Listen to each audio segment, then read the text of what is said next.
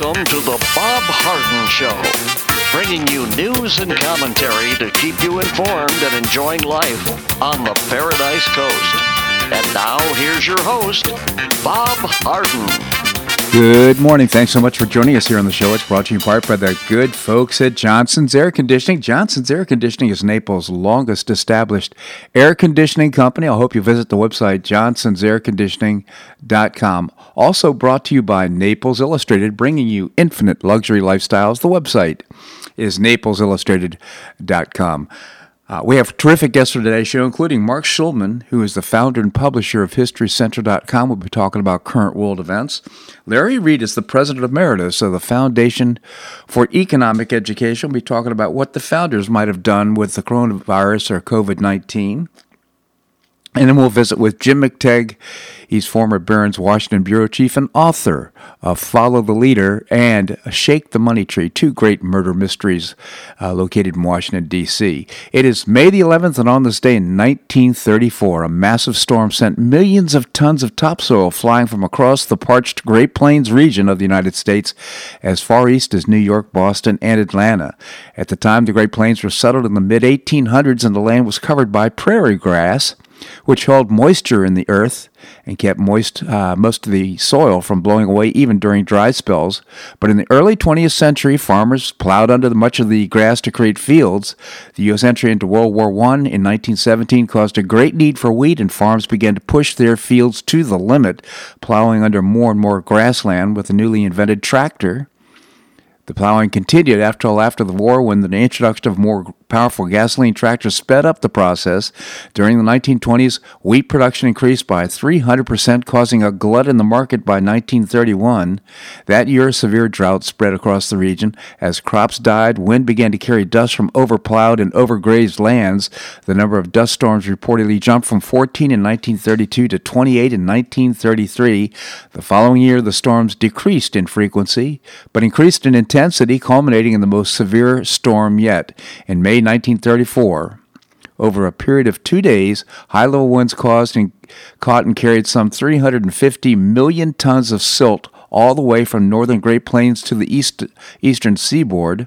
According to the New York Times, dust lodged itself in the eyes and throats of weeping and coughing New Yorkers, and even ships some 300 miles offshore saw dust collect on their decks.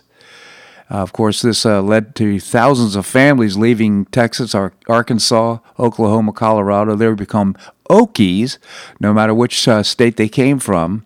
They found a new life out west, in California mainly, and of course paid a meager price during the Great Depression. Anyhow, dust storms.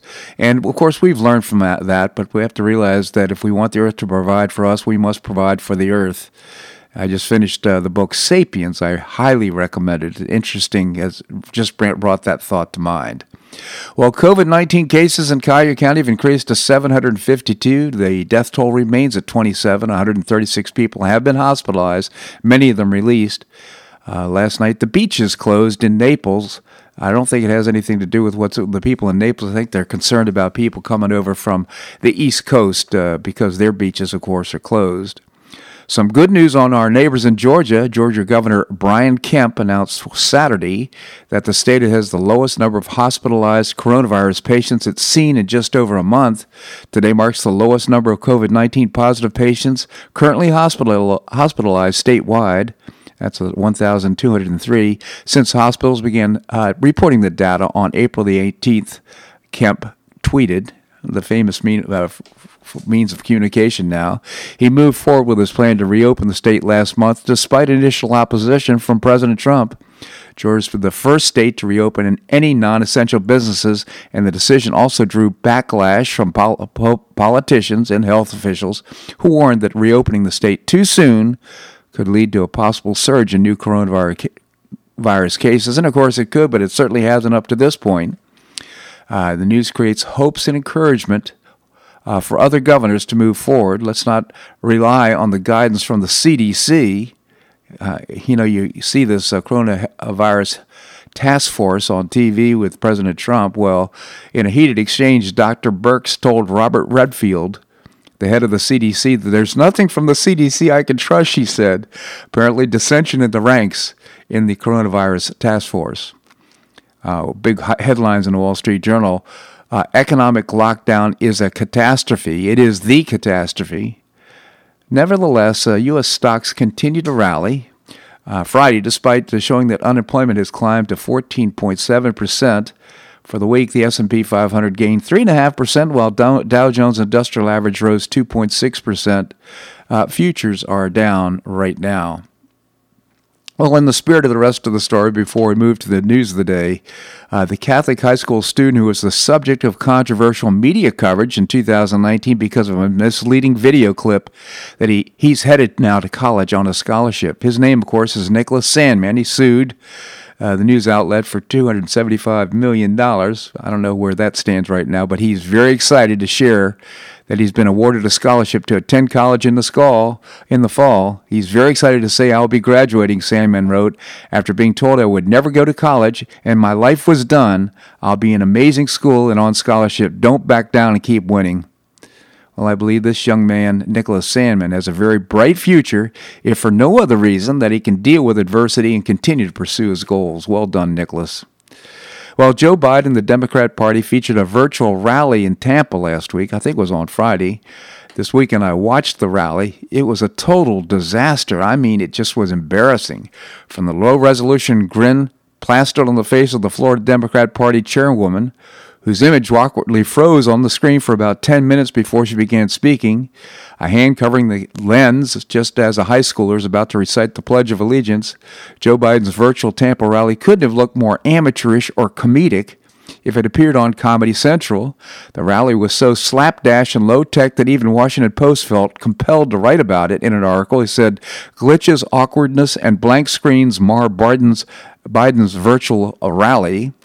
What was supposed to be a crisp and cool introduction, according to the Post, ended up by being a laughing riot. The whole thing lasted about 47 minutes, and Biden didn't appear on the video until 38 minutes into it. After the resolution was poor, it was hard to understand what he was saying because there were glitches. This kind of thing going on. It was just unbelievable. I can't imagine more than a handful of folks watched the virtual rally in Tampa. Google it and see it for yourself. It's how bad it was. This guy really wants to be our president. The party couldn't even produce something more compelling than this. A group of primary school kids could have done a better job than what this video was. And by the way, I'm sure you've seen the polls. Biden leading. The Real Clear Politics averages a 4.4% lead for Biden over Trump. While the Real Clear Politics betting odds, data shows that Trump is in lead by 8.7%. Three betting sites show him up 10% over Biden. Betting odds have proven to be much more reliable than the polls. So there you go. Well, here's a quote from President Barack Obama, I think it was this weekend, maybe on Friday, about the dropping of the case against Michael Flynn. He says, "The news over the last 24 hours, I think, has been somewhat downplayed about the Justice Department dropping charges against Michael Flynn," Obama said in a web talk with members of the Obama Alumni Association.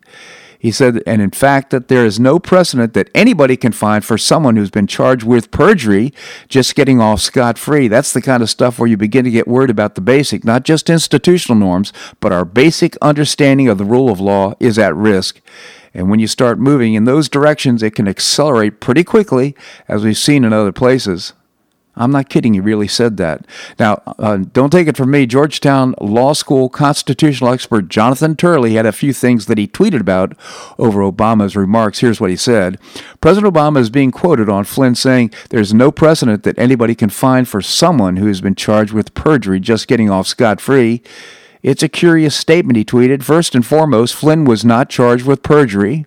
He continues in the next tweet. "Second, we now know that Obama discussed charging Flynn under the Logan Act, which has never been used successfully to convict anyone, and is flagrantly unconstitutional. And third, this reaffirms reports that Obama was personally invested in this effort. And then finally, there is this precedent." In another tweet, he says, "There's a specific rule allowing for the motion under Federal Rule of Criminal Procedure 48A There are specific Supreme Court cases like Rinaldi versus the United States addressing the standard for such dismissals. Now get this, the Justice Department, he tweets, has dismissed cases in the past, including the Stevens case that was requested by President Barack Obama, his own Attorney General Eric Holder, for the same reason, misconduct by prosecutors. It was done before the same judge, Judge Sullivan. Now how's that for a precedent? Guest community organizer and constitutional scholar Obama forgot all about that in his remarks. But Obama's talking about the rule of law being at risk is laughable. One of the main problems of the Obama administration were the many things that his officials did that were never prosecuted or held accounted for. Even without the whole Democrat effort to undermine President Trump with Russian collusion, which truly was unprecedented, perhaps the entire history of the country, there will be a boatload of things that put rule of law at risk, like spying on AP reporters James Rosen. He was with Fox News, but other reporters as well. John Brennan's CIA caught spying on Congress, and Brennan himself caught lying about it. Eric Holder, who himself called Obama's wingman, held in contempt of Congress. Hillary Clinton's private server and sending the receiving classified information or emails, and we could go on and on. Just a small sample of the things that went on that were never even accounted for or discussed in the news.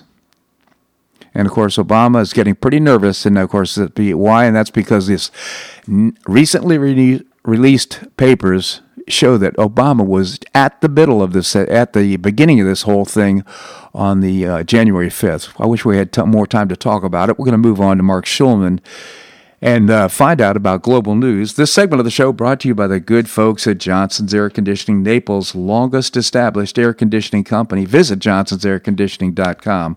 Also by Naples Illustrated, bringing you infinite luxury lifestyles. The website is naplesillustrated.com. All right, we're going to have more here on The Bob Harden Show on the Bob Harden Broadcasting Network.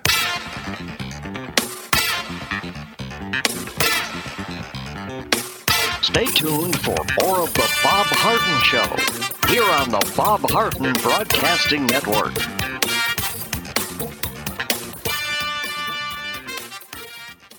I'm Bob Harden, the host of The Bob Harden Show. One of my favorites for breakfast or lunch is Lulabee's Diner, providing great service, fabulous food, and a rockin' good time. Lulabee's Diner is a throwback to the 60s, complete with great music and a fabulous 60s decor. What I like best is a blend of great food, great value, and terrific service. Most of the friendly waitstaff has been part of Lulabee's for years. I enjoy the great choices for breakfast and lunch, and you'll find the menu has everything and anything to satisfy your taste. Lulabee's offers catering, party platters, lunch boxes, and more. Lulabee's Diner will quickly become one of your favorites for breakfast or lunch. No reservations are needed. Check out the website at lulabees.com and stop by Lulabee's Diner, open from 8 a.m. until 2 p.m. 7 days a week. Lulabee's Diner in the Green Tree Shopping Center at the corner of Immokalee and Airport Pulling Roads. Stop by Lulabee's Diner for fabulous food and for a forever cool rockin' good time.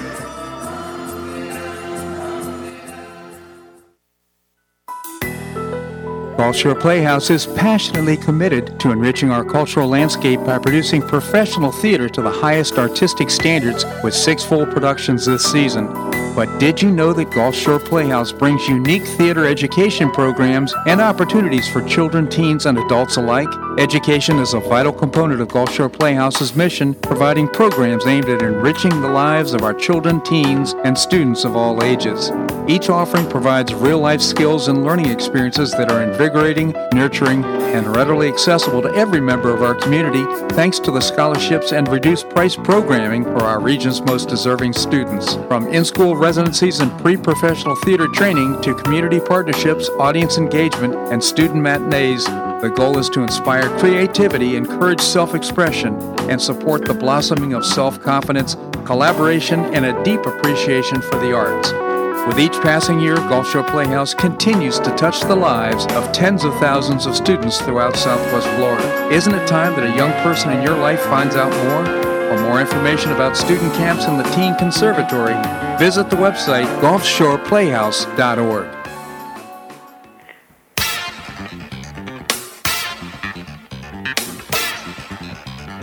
Welcome back to the Bob Harden Show. And now here's your host, Bob Harden.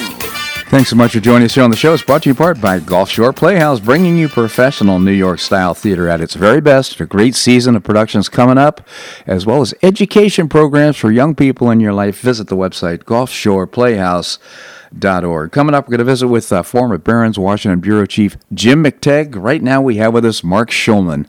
Mark is an author. He's written several books on past presidents, among other things. He's also the founder and publisher of a terrific multimedia website, HistoryCentral.com. Mark, thank you so much for joining us. Always a pleasure, Bob. Thank you, Mark. And I just remind our listeners right now that you're in Tel Aviv in Israel, and how are things going over there? Pretty reasonable. Things have slowly but surely been opening up. Most businesses are now open. The parks have now opened up. They still have now the restaurants and clubs, and those are still closed. You're still limited to having no more than 10 people at any gathering. But the numbers are very small at this point. Anywhere between 20 and 40 new cases a day. They're down to about 59 people, I think, who are on ventilators. And there have been about 250 deaths altogether in a country of 8 million. So that's pretty encouraging.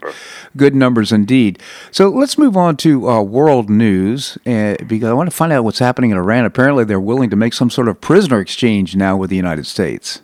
Yeah, they seem to be willing to make a prisoner exchange. It's not totally clear where that came from. There have been some other interesting developments in the last 24 hours. It turns out, it's reported in any case, that there was a secret Israeli cabinet meeting, security cabinet 2 days ago, in which they discussed the fact that Iran had a cyber attack on Israel's water systems. Didn't do any damage, but that was considered crossing a red line. And today, related or unrelated, I'll say it's unrelated, but who the hell knows in this day and age, an Iranian missile boat fired on another missile boat, and it looks like it sunk its own ship. What is it? I think 18 soldiers missing, if I'm not mistaken. 18 dead or missing, another 12 or 14 wounded. Maybe it's an accident. Who knows? Yeah. What would be the logic of an attack like that for Iranians against their own ship? Oh, they didn't plan on it. But it may have been intended for some other target, is what you're suggesting. No, they could have been doing a test flight.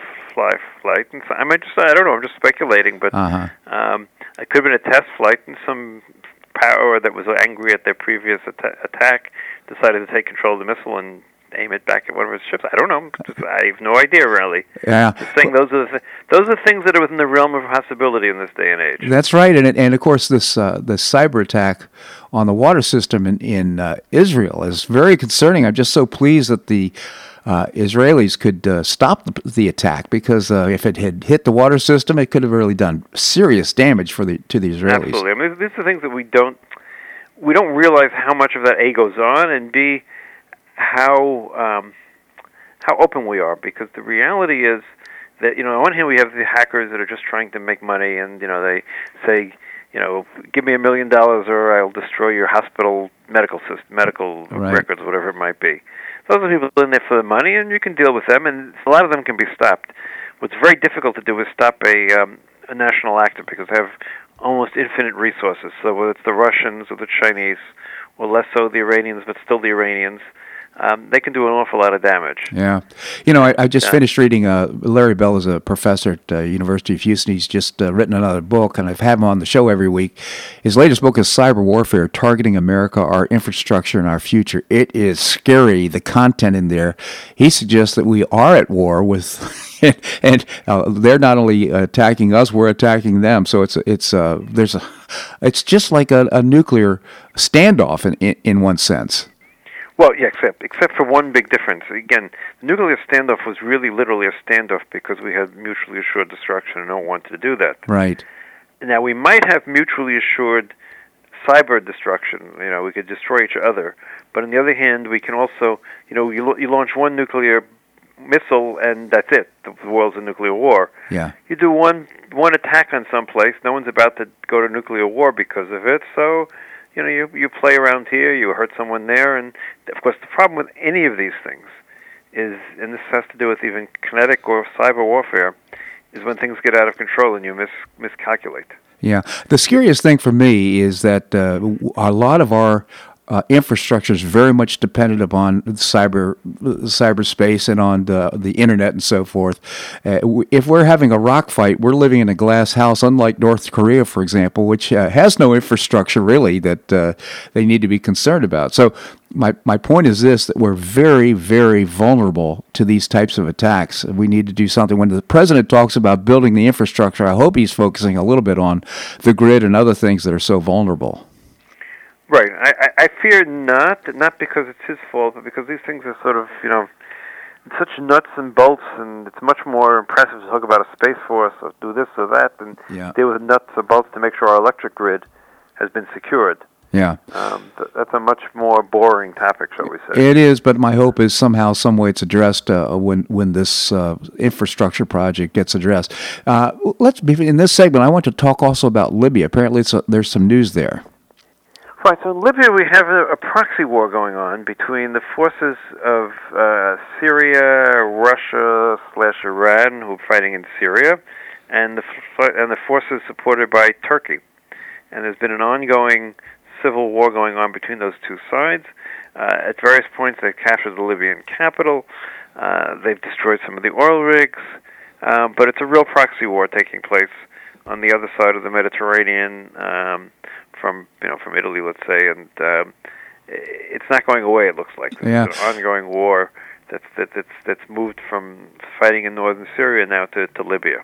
So, what's the significance? Do you think can it escalate? Well, there's two problems. One is escalation, and again, Libya is a major oil producer. That's a problem. They're also relatively close to Italy, and so you have more problem in terms of refugees potentially. So those two things make it problematic, and of course it could spill over to Egypt, which is a whole other country, a whole other set of difficulties as well. Yeah. So again, we have this world that on one hand seems to be settling down, and every once in a while it flares up again, and we still have this ongoing fight that surrounds Syria. And by the way, we have a new problem, is that Al-Qaeda seems to be quite back now in Syria. Yeah. Well, and of course, the world may be more quiet right now because of the pandemic. I want to talk to you about that, what's happening globally. Can you stick around? Absolutely, Bob. All right, we're going to have more here on the Bob Harden Show on the Bob Harden Broadcasting Network.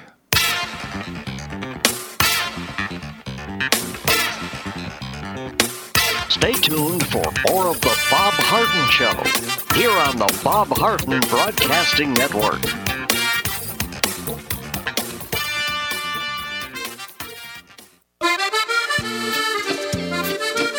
Blue Provence Restaurant is a favorite dining destination for many Neapolitans, including Linda and myself. Blue Provence, located in a historic building in the heart of Old Naples at Creighton Cove, offers a mix of French bistro cooking with bold, fresh Floridian flavors. Experience award-winning cuisine at Blue Provence and enjoy one of Florida's most extensive, eclectic, and fun wine cellars. Dining your choice of the popular Eat-In Bar, the intimate courtyard garden, or the beautiful Provencal Caribbean dining room. Enjoy a wonderful and memorable evening in a casual and relaxed atmosphere that includes a taste of Provencal hospitality. Blue Provence is open 7 days a week, all year round. Visit BlueProvenceNaples.com for reservations, everyday specials, and coming events. That's BlueProvenceNaples.com or call 261-8239. That's 261-8239. Blue Provence French Restaurant in the heart of Old Naples.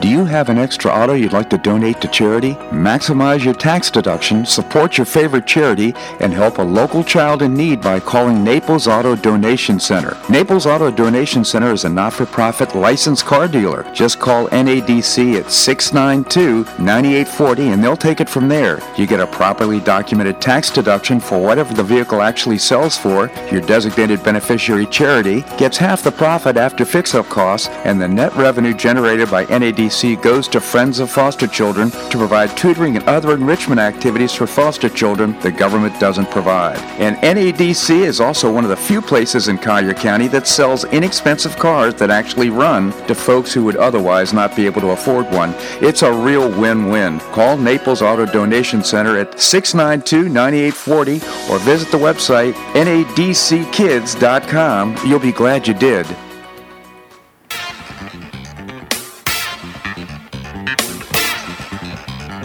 While back to the Bob Harden Show. And now here's your host, Bob Harden. Thanks so much for joining us here on the show. It's brought to you in part by the Foundation for Government Accountability. Very proud to be on the board of this great organization, creating policies and programs to get able-bodied folks off of welfare and back to work. And even though we have the pandemic right now, it's a big effort and very successful. I hope you'll visit the website, thefga.org. Coming up, we're going to visit with Jim McTagg. Right now, we continue the conversation with Mark Schulman, the founder and publisher of HistoryCentral.com. Again, Mark, thank you so much for joining us. Always a pleasure, Bob. So, Mark, the pandemic is affecting not just the United States, but countries around the world. As you mentioned, Israel. I'm concerned about what's going to happen with trade and whether we'll have a global depression. But let's talk about the pandemic itself and how different countries are handling it. Absolutely. I mean, look, every country has the same problem. They're trying to figure out how to restart their economy, but it's not simple. So the countries that shut down the most, obviously China was the one who shut down the most, the quickest. They're back to about 70 to 80% of their economy is going in terms of production and those sort of things. Consumer spending, though, is way, way down. Mm-hmm. Disneyland in Shanghai opened, but much less than the minimum amount that they were allowed to come showed up. There were more park workers than park visitors. Mm-hmm. So that's always part of the big question. South Korea had been doing the best, and they actually opened up their nightclubs and bars, and then one guy went in one evening went to 9 different bars and clubs, and basically 50 people got infected as a result. Oof. Not one person, and so now they've shut down the bars and the nightclubs. So, these are all difficulties. Germany has restarted their schools because they've been doing a pretty good job with contact tracing and everything else, but when they restarted their schools, they went up to what's called they went back to R1. R1 is the reproductive number of 1. The whole goal is to get the reproductive number under 1, because that means that when one person gets infected, he or she infects on average less than one person. Mm-hmm. If your R is under 1, the virus dies. If the R is above 1, the virus continues to grow. So Germany put the schools back and then found the R went back up to 1. It was below 1 until then. Mm-hmm. So these are all dilemmas right now. Italy and France are both starting to let people out of their quarantine. Spain also. All had very large death rates. All have come down a great deal.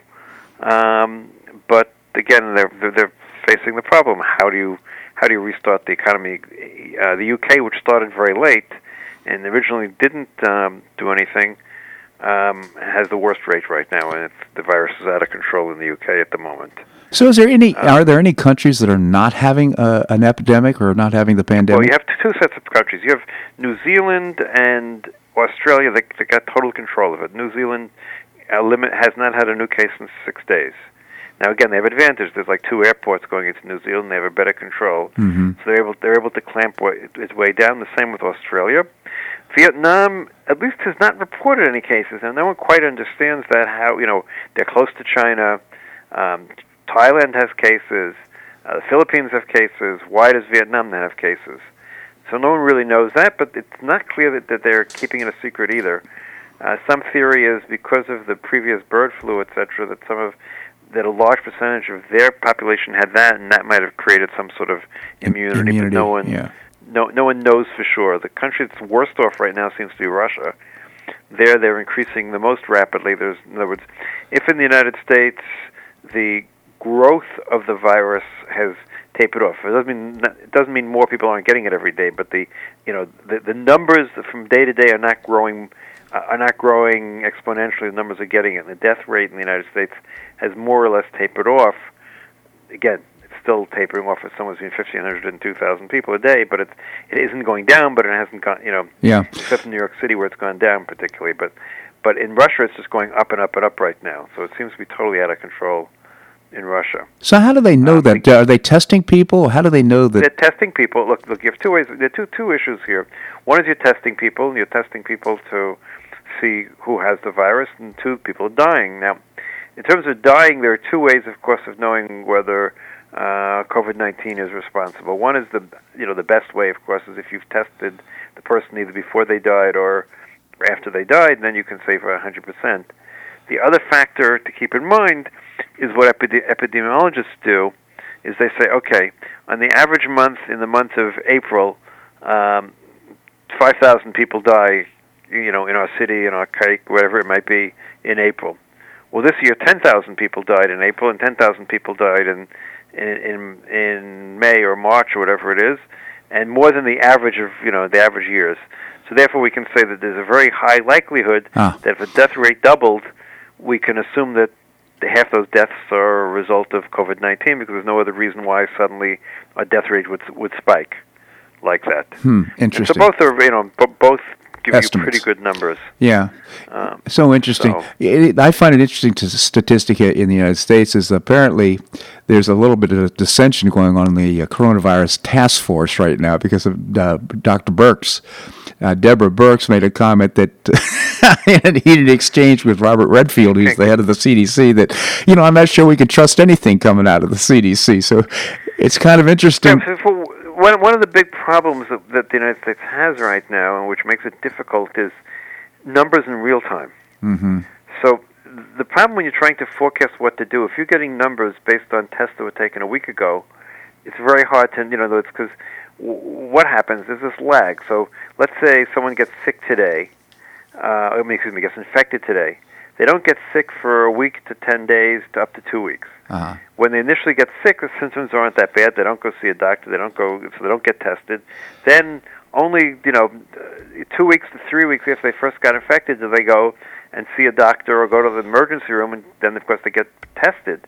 But then if it takes another week to get the test results, you're looking at numbers from 4 weeks ago, which is very hard to make a real-time decision what you should be doing on numbers based from 4 weeks ago. So, I've been an advocate for the herd immunity theory, and Sweden has given it a try. If they didn't shut down at all, of course, they recommended the people social distance and that kind of thing. So they gave advisories to the population. But as I understand it, their statistics are no worse than those that have responded with draconian types of shutdowns. Not true. If you compare Sweden to Denmark, Norway, and Finland, which are three countries that are similar socioeconomically and everything else, their death rate is 10 times the other countries. And worse yet, the expectation of economic growth or contraction is now higher in Sweden than it is in those other three countries. So let me though come back to the theory that you just purported, which is, maybe that all happened at once because of the way they handled the situation. They've now developed immunity, and the death rates will go down much faster. Okay, but let's put it this way. First of all, there's no sense that they've reached herd immunity levels at this point. Mm-hmm. Herd immunity is you have to get to 50%. Generally expect, but again, no one knows for sure. Number two, we're not even positive there is such a thing as herd immunity with this disease. Mm-hmm. There's no guarantee about that. That's one of the big problems we have with this. We don't know there is a herd immunity. Right. So, and number three, why would you take that route if you can take the New Zealand route, where you just get rid of the disease if you can? And countries like Norway and those are small enough. There's no reason why Norway can't be New Zealand. Mm-hmm. Sweden decided not to be, and they have this high death rate. Sweden is the same size as Israel. It has had 15 times the deaths that Israel has had.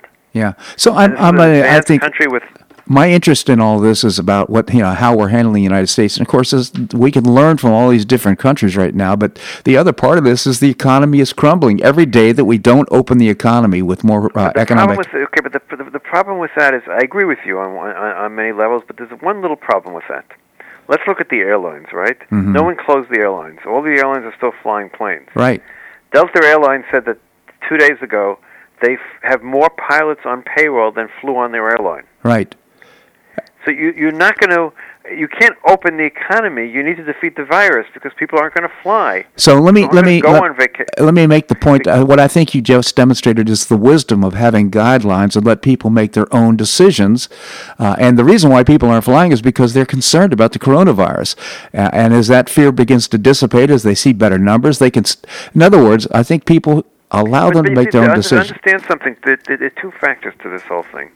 Number one, the reality is that if you want to protect the most vulnerable of society, let's say, there is no way of doing it you can't leave it to people to decide because it won't work that way. Yeah. Because let's say for nursing homes and those sort of things, if you let it go in that sort of way, the people who work in the nursing home, someone will bring it in, and then it'll hit the people who can make no choices, because they're in places where they can make no choices.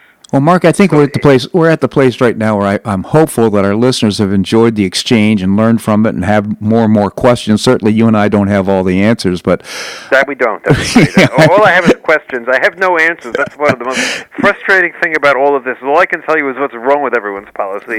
I don't have a good policy of my own. Let's put it that way. I must admit. In any event, I know our points of view differ somewhat, but nevertheless, I think it's been a great exchange, and I genuinely appreciate your commentary here on the show. Thank you so much for joining us. Have a great week, Bob. You as well, Mark. Thank you. And again, the website, check it out, historycentral.com. All right, coming up, we're going to visit with Larry Reed, President Emeritus of the Foundation for Economic Education. That and more right here on The Bob Harden Show on the Bob Harden Broadcasting Network.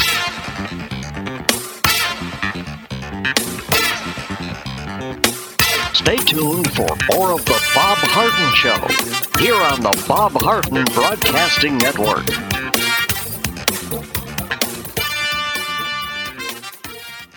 For the best in food and drink, as well as great live entertainment, go to the Dogtooth Sports and Music Bar. Formerly known as Weekend Willie's, the Dogtooth Sports and Music Bar has terrific new local owners offering a great new upscale decor and a fabulous new menu. Linda and I are weekly regulars to hear live blues, but you can stop by anytime for great food and drink, to watch your favorite sporting event, or to hear great live entertainment 5 nights a week. The Dogtooth Sports and Music Bar is located at 5310 Shirley Street, just off Pine Ridge Road, and it's open from 11 a.m. until close every day. Visit the website dogtoothnaples.com or call 431-7004. That's 431-7004. I hope we'll see you there.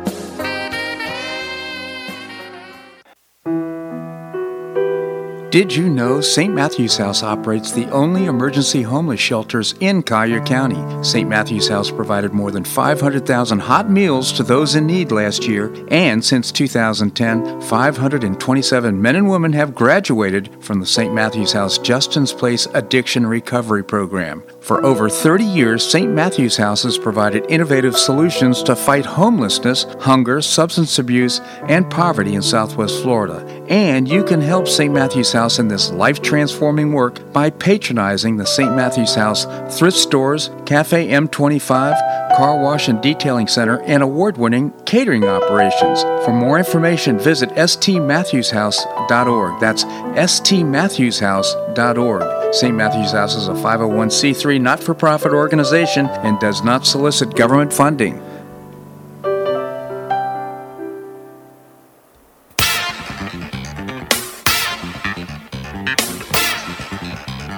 Welcome back to the Bob Harden Show. And now here's your host, Bob Harden. Thanks so much for joining us here on the show. It's brought to you by St. Matthew's House. I just hope you'll support St. Matthew's House. They opened their businesses last week now, and one of the great ways to help them is because they're helping the homeless. And those who are needy of food, you can make a contribution, certainly, but you can also patronize their fabulous businesses. Visit stmatthewshouse.org. Coming up, we're going to visit with Jim McTagg. He's the author of several books. Right now, we have with us Larry Reed, President Emeritus of the Foundation for Economic Education. Larry, thank you so much for joining us. It's always a pleasure, Bob. Thank you, Larry. Tell us about the Foundation for Economic Education. Okay, we focus on young people of high school and college age. Our attempt is to inculcate ideas of individual liberty and free markets, private property, personal character, and in the minds of young people. And we do that through the website, which is fee.org, and by way of seminars that we hold on campuses and in high schools all over the country. And it's a great organization. FEE.org is the website, FEE.org. So you wrote a column, COVID-19, what would the founders have done? So interesting. Maybe you can tell us about it. I'd be happy to. Of course, I was careful not to prescribe in any detail what the founders might have done, because no one, of course, knows that. But we do have a lot of evidence to suggest that they might have taken a very different approach than our leaders today have. Many Americans don't know from their history that the founding generation lived through many pandemics. In fact, the one in 1793 in Philadelphia killed nearly 5,000 people in only 4 months' time, and that's out of a city of some 50,000. So that the equivalent today, in percentage terms, would be something like 3.5 million people in America dying from a pandemic, and of course we've only had about 100,000. So proportionally, that was a far deadlier pandemic than the one we're facing today. At that time, the federal government had no power to act, and it didn't. In fact, it simply left the city.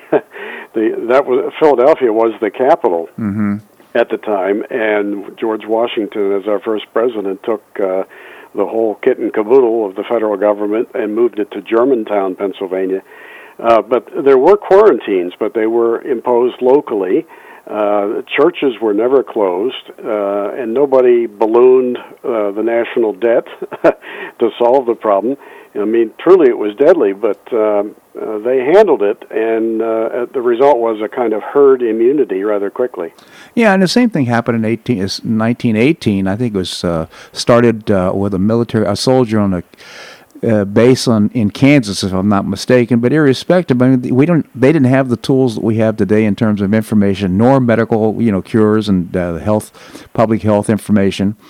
Lots of people died, but here we are today. We got through it without without government intervention, and to your point, without blowing up the federal debt. Yeah, that's right, and that's not to say we couldn't have improved what we did in 1793. I'm sure with knowledge and time and expertise and medical equipment, we certainly could have. But still, it raises questions about just how effective the lockdowns have been today versus what might have happened had we simply strongly urged social distancing, and took care of isolating the most vulnerable, but otherwise let decisions be made more locally. It's something I think we have to look back on when this experience is over and assess and study very carefully. And my suspicion is the lockdowns will be shown to have been less effective than we thought. Absolutely. Well, of course, it demonstrates central planning, and when decisions are being made centrally, as they are right now, it's somewhat scary. It just brings to mind some of the comments you made about progressives. Yeah, progressives, almost by definition, it seems, they just love the state to take charge and push people around and give them orders, and they like encouraging people to snitch on their neighbors. And the totalitarian streak that progressives have, to one degree or another, really comes out in a crisis like this, and it's actually scary. Some of them, I think, positively enjoy wielding power over others. It's so true, and you had a famous quote by Woodrow Wilson, I think, which is something to the effect that just having not centralizing power just leads to bad decisions, which is just incredibly mistaken. Yeah, he, of course, was a progressive icon and a really nasty guy, personally. He was a virulent racist, he was a philanderer, he was a promise breaker, a liar, a starry-eyed foreign adventurer. But he once declared that the only fruit of dividing power, referring to the separation of powers in the Constitution, the only fruit of dividing power had been to make it irresponsible. He constantly chafed at the restrictions the Constitution placed upon the exercise of power. He just thought that elites like him, and he was, of course, an academic by background, very intelligent elites like Woodrow Wilson could plan better if the Constitution didn't tie their hands. Yeah, so true. And I realize you can't really say what the founders might have done, but I think they had some guidelines about how to handle a situation like this. They've handled it in the past. I'm not so sure that would be so draconian as what we're seeing well, you're living in a state in Georgia, which has opened up sooner, which is great, but other states like Michigan, it's pretty scary what they're up to. Yeah, Michigan especially is very draconian in their regulations on this, and time will tell just what the effect of that has been, but I think that's not going to wear well with the public or with a historical reckoning when we look back on it. Remember that the men who wrote the Bill of Rights, James Madison being key in that, They never added such language as, weather permitting, or if it's convenient, or pending executive approval. I mean, they really meant it to be for all time, because they knew the moment you grant an exception, there are plenty of power-lusting people who will just drive a 20-mule team straight through any loopholes that they face. Yeah, it's so true. And proof positive, of course, is Tucker Carlson did an interview with the governor of New Jersey, and Tucker, it was great. He said, "Well, what did you think about the Bill of Rights when you were making these decisions?" And the governor said, "Well, I never really thought about the Bill of Rights." Yeah, I saw that, and we laugh at that, but that's also tragic. I mean, that's the kind of character trait and mentality in a leader that you'd least want to have. It's so true. I mean, every elected official swears to uphold the Constitution. And it doesn't say, to your point, if the weather's good. It's under all circumstances. Yeah. So it's the founders understood that this document was timeless. That it applied to not only all times but all situations. And many of our elected officials have forgotten that.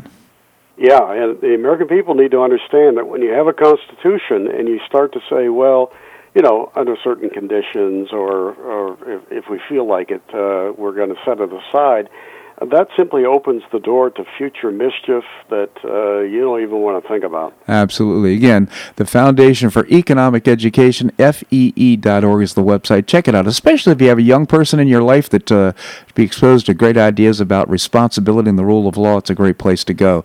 Larry, always appreciate your commentary. Thanks so much for joining us. My pleasure. Thank you, Bob. My pleasure indeed. All right, coming up, we're going to visit with Jim McTague. He is former Barron's Washington Bureau Chief and author. We're going to do that and more right here on The Bob Harden Show on the Bob Harden Broadcasting Network.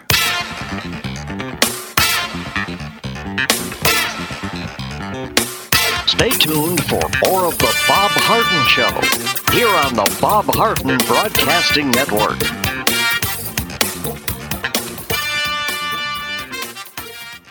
Do you or a family member suffer from chronic pain in your knees, hips, or shoulders? Joint pain can be a nagging and serious problem requiring expert and compassionate care. I know I'm Bob Harden, the host of The Bob Harden Show. Until 2006, I was suffering debilitating pain and deformity in my knees. I couldn't enjoy biking or golf or even sleep without chronic pain as a constant companion. Thanks to Dr. George Markovich and the professional staff at the Institute for Orthopedic Surgery and Sports Medicine, my pain is gone and I'm back to doing the activities I enjoy with no pain. I have a lifestyle I could only imagine prior to knee surgery, and you can too. Call the Institute for Orthopedic Surgery and Sports Medicine. They will thoroughly evaluate your condition, provide personalized, state-of-the-art treatment, and help you relieve your pain and get back to your active lifestyle. At the Institute for Orthopedic Surgery and Sports Medicine, your care will be professionally managed through every phase of your recovery. For an initial consultation, call the Institute for Orthopedic Surgery and Sports Medicine, located off Tamiami Trail in Bonita Springs, at 482-5399. That's 482-5399. You listen to The Bob Harden Show, so why not market your company to our loyal listeners? Ads are played live on each show and then archived so listeners can hear the show and your ad at their convenience. Each advertising package includes a banner on bobharden.com with a link to your website at no extra charge. Join Lulabee's Diner, Johnson's Air Conditioning, Blue Provence, and many others who advertise on the show. Call me at 598-3889, that's 598-3889, or send an email to bobharden@hotmail.com to design an ad program that's just right for your business and your budget. You'll be pleasantly surprised at the cost and the value. Several advertisers have been with me for years. Find out why by calling 598-3889 or send me an email to bobharden@hotmail.com. You'll be glad you did.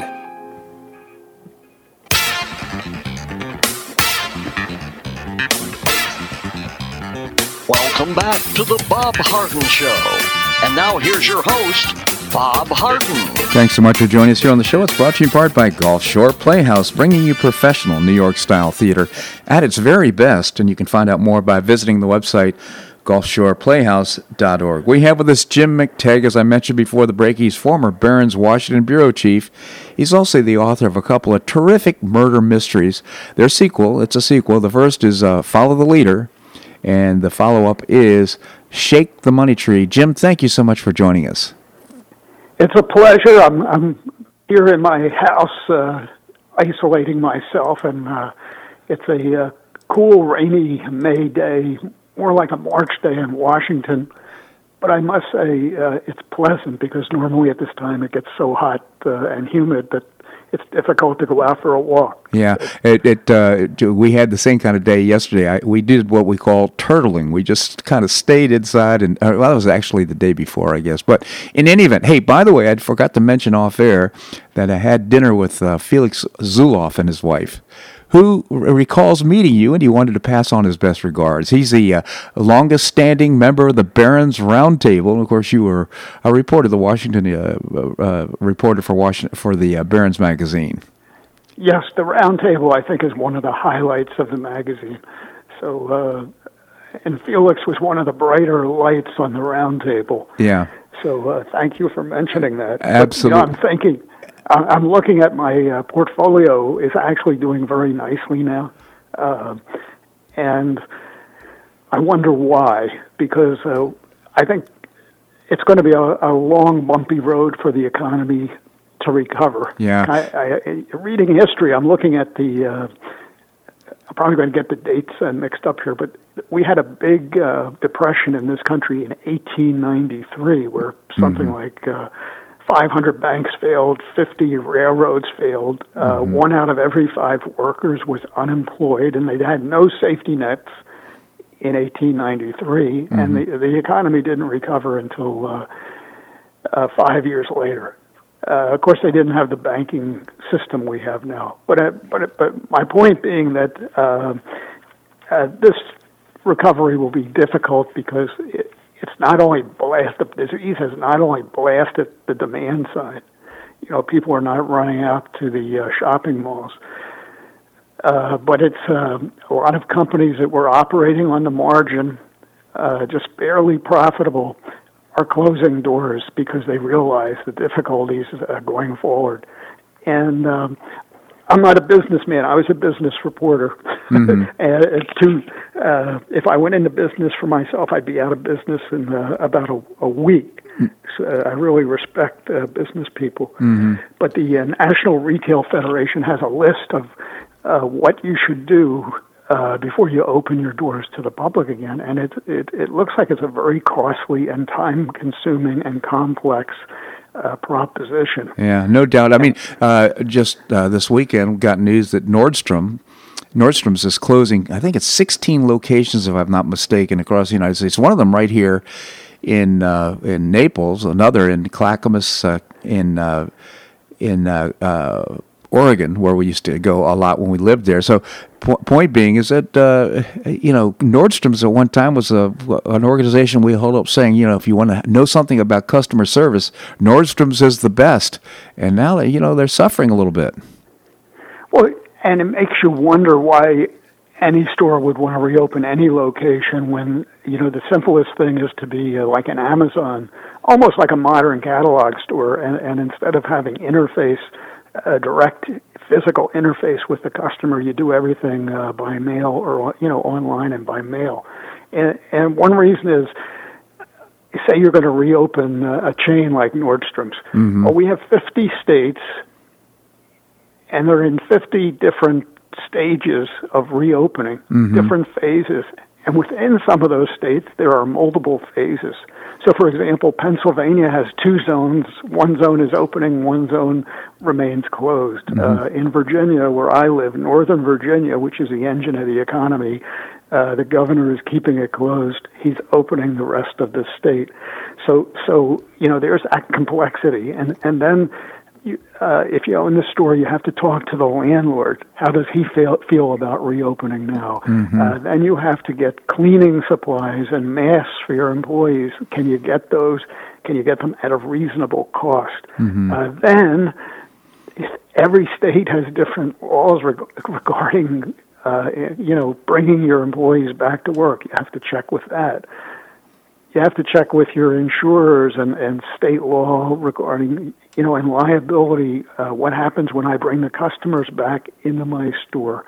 So it's just one question mark after the other, and they all involve costs. Yes. And you scratch your, and so if they do open, my point is, we're not going to switch a light like the stock market seems to be indicating. Yeah. The economy will become roaring back. This is a very complex, costly, step-by-step process, and a lot of employers are going to say, "The heck with brick and mortar. I'm going the Amazon way." Yeah, and of course the whole problem with brick and mortar for retail has been in existence now for about 6, 7, 8 years since Amazon has just really grown so rapidly, and people have responded so much to the opportunity to shop online. So I mean, there are still people that like to shop. Otherwise, they'd be closing these stores more quickly than they are. But to your point about the stock portfolio. It's almost clairvoyant. The markets are just buoyant for some reason, and it just reminds me that usually during a depression or during market cycles where you have a bear market, it goes up, and then it goes right down to the bottom again. I wonder if we're not being set up for a big disappointment.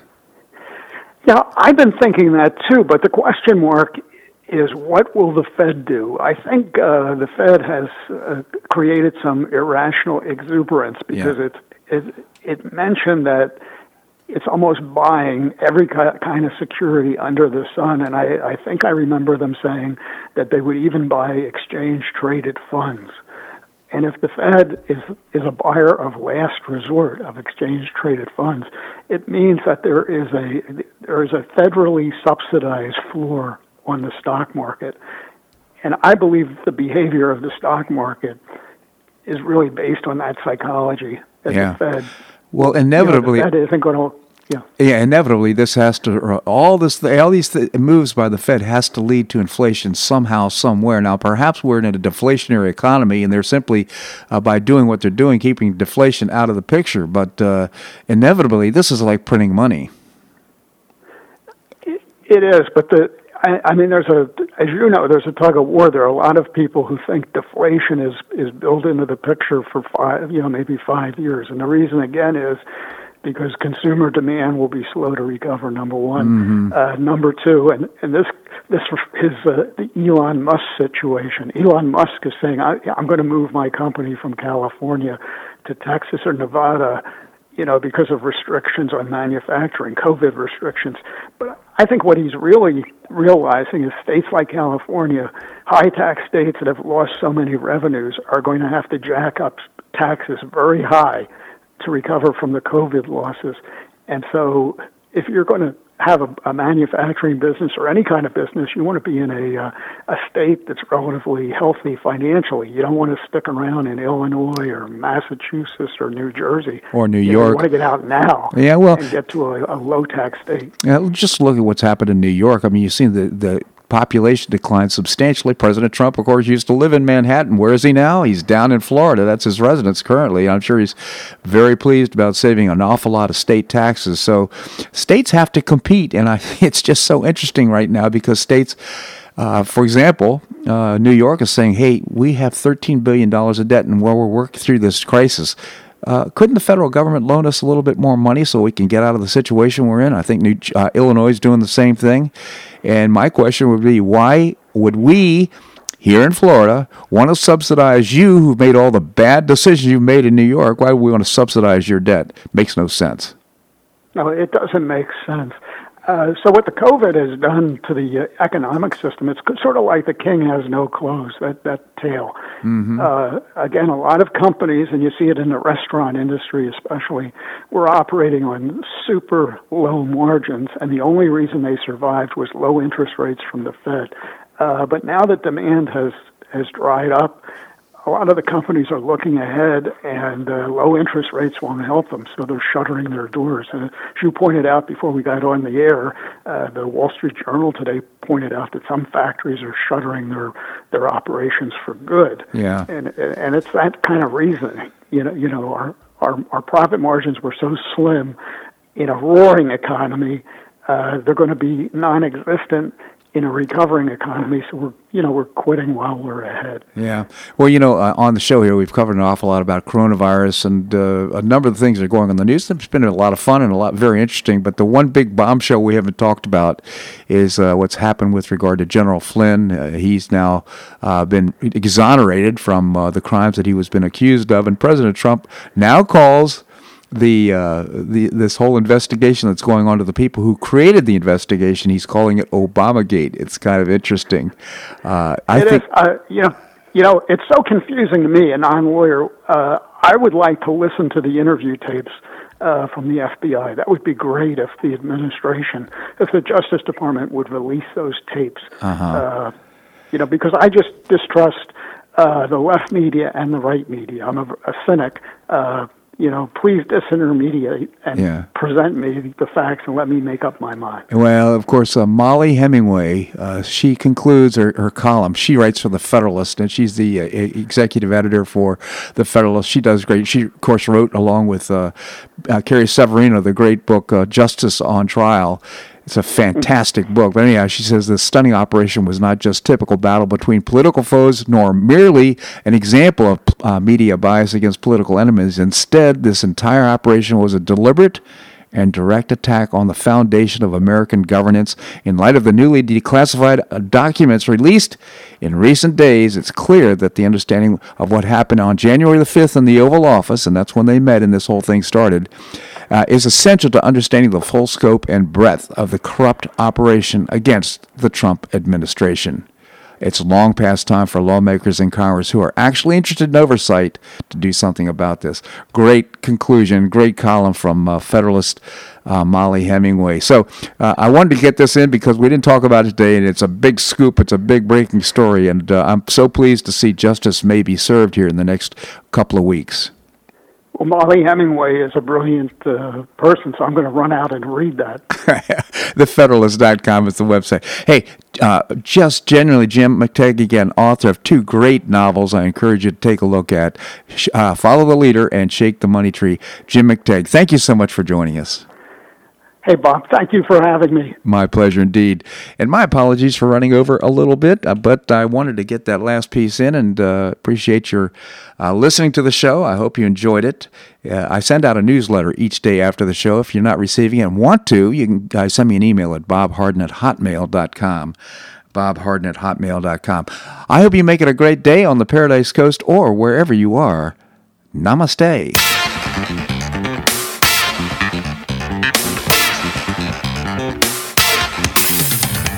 Thanks so much for listening to The Bob Harden Show on the Bob Harden Broadcasting Network. For more information and audio files of previous shows, visit www.bobharden.com.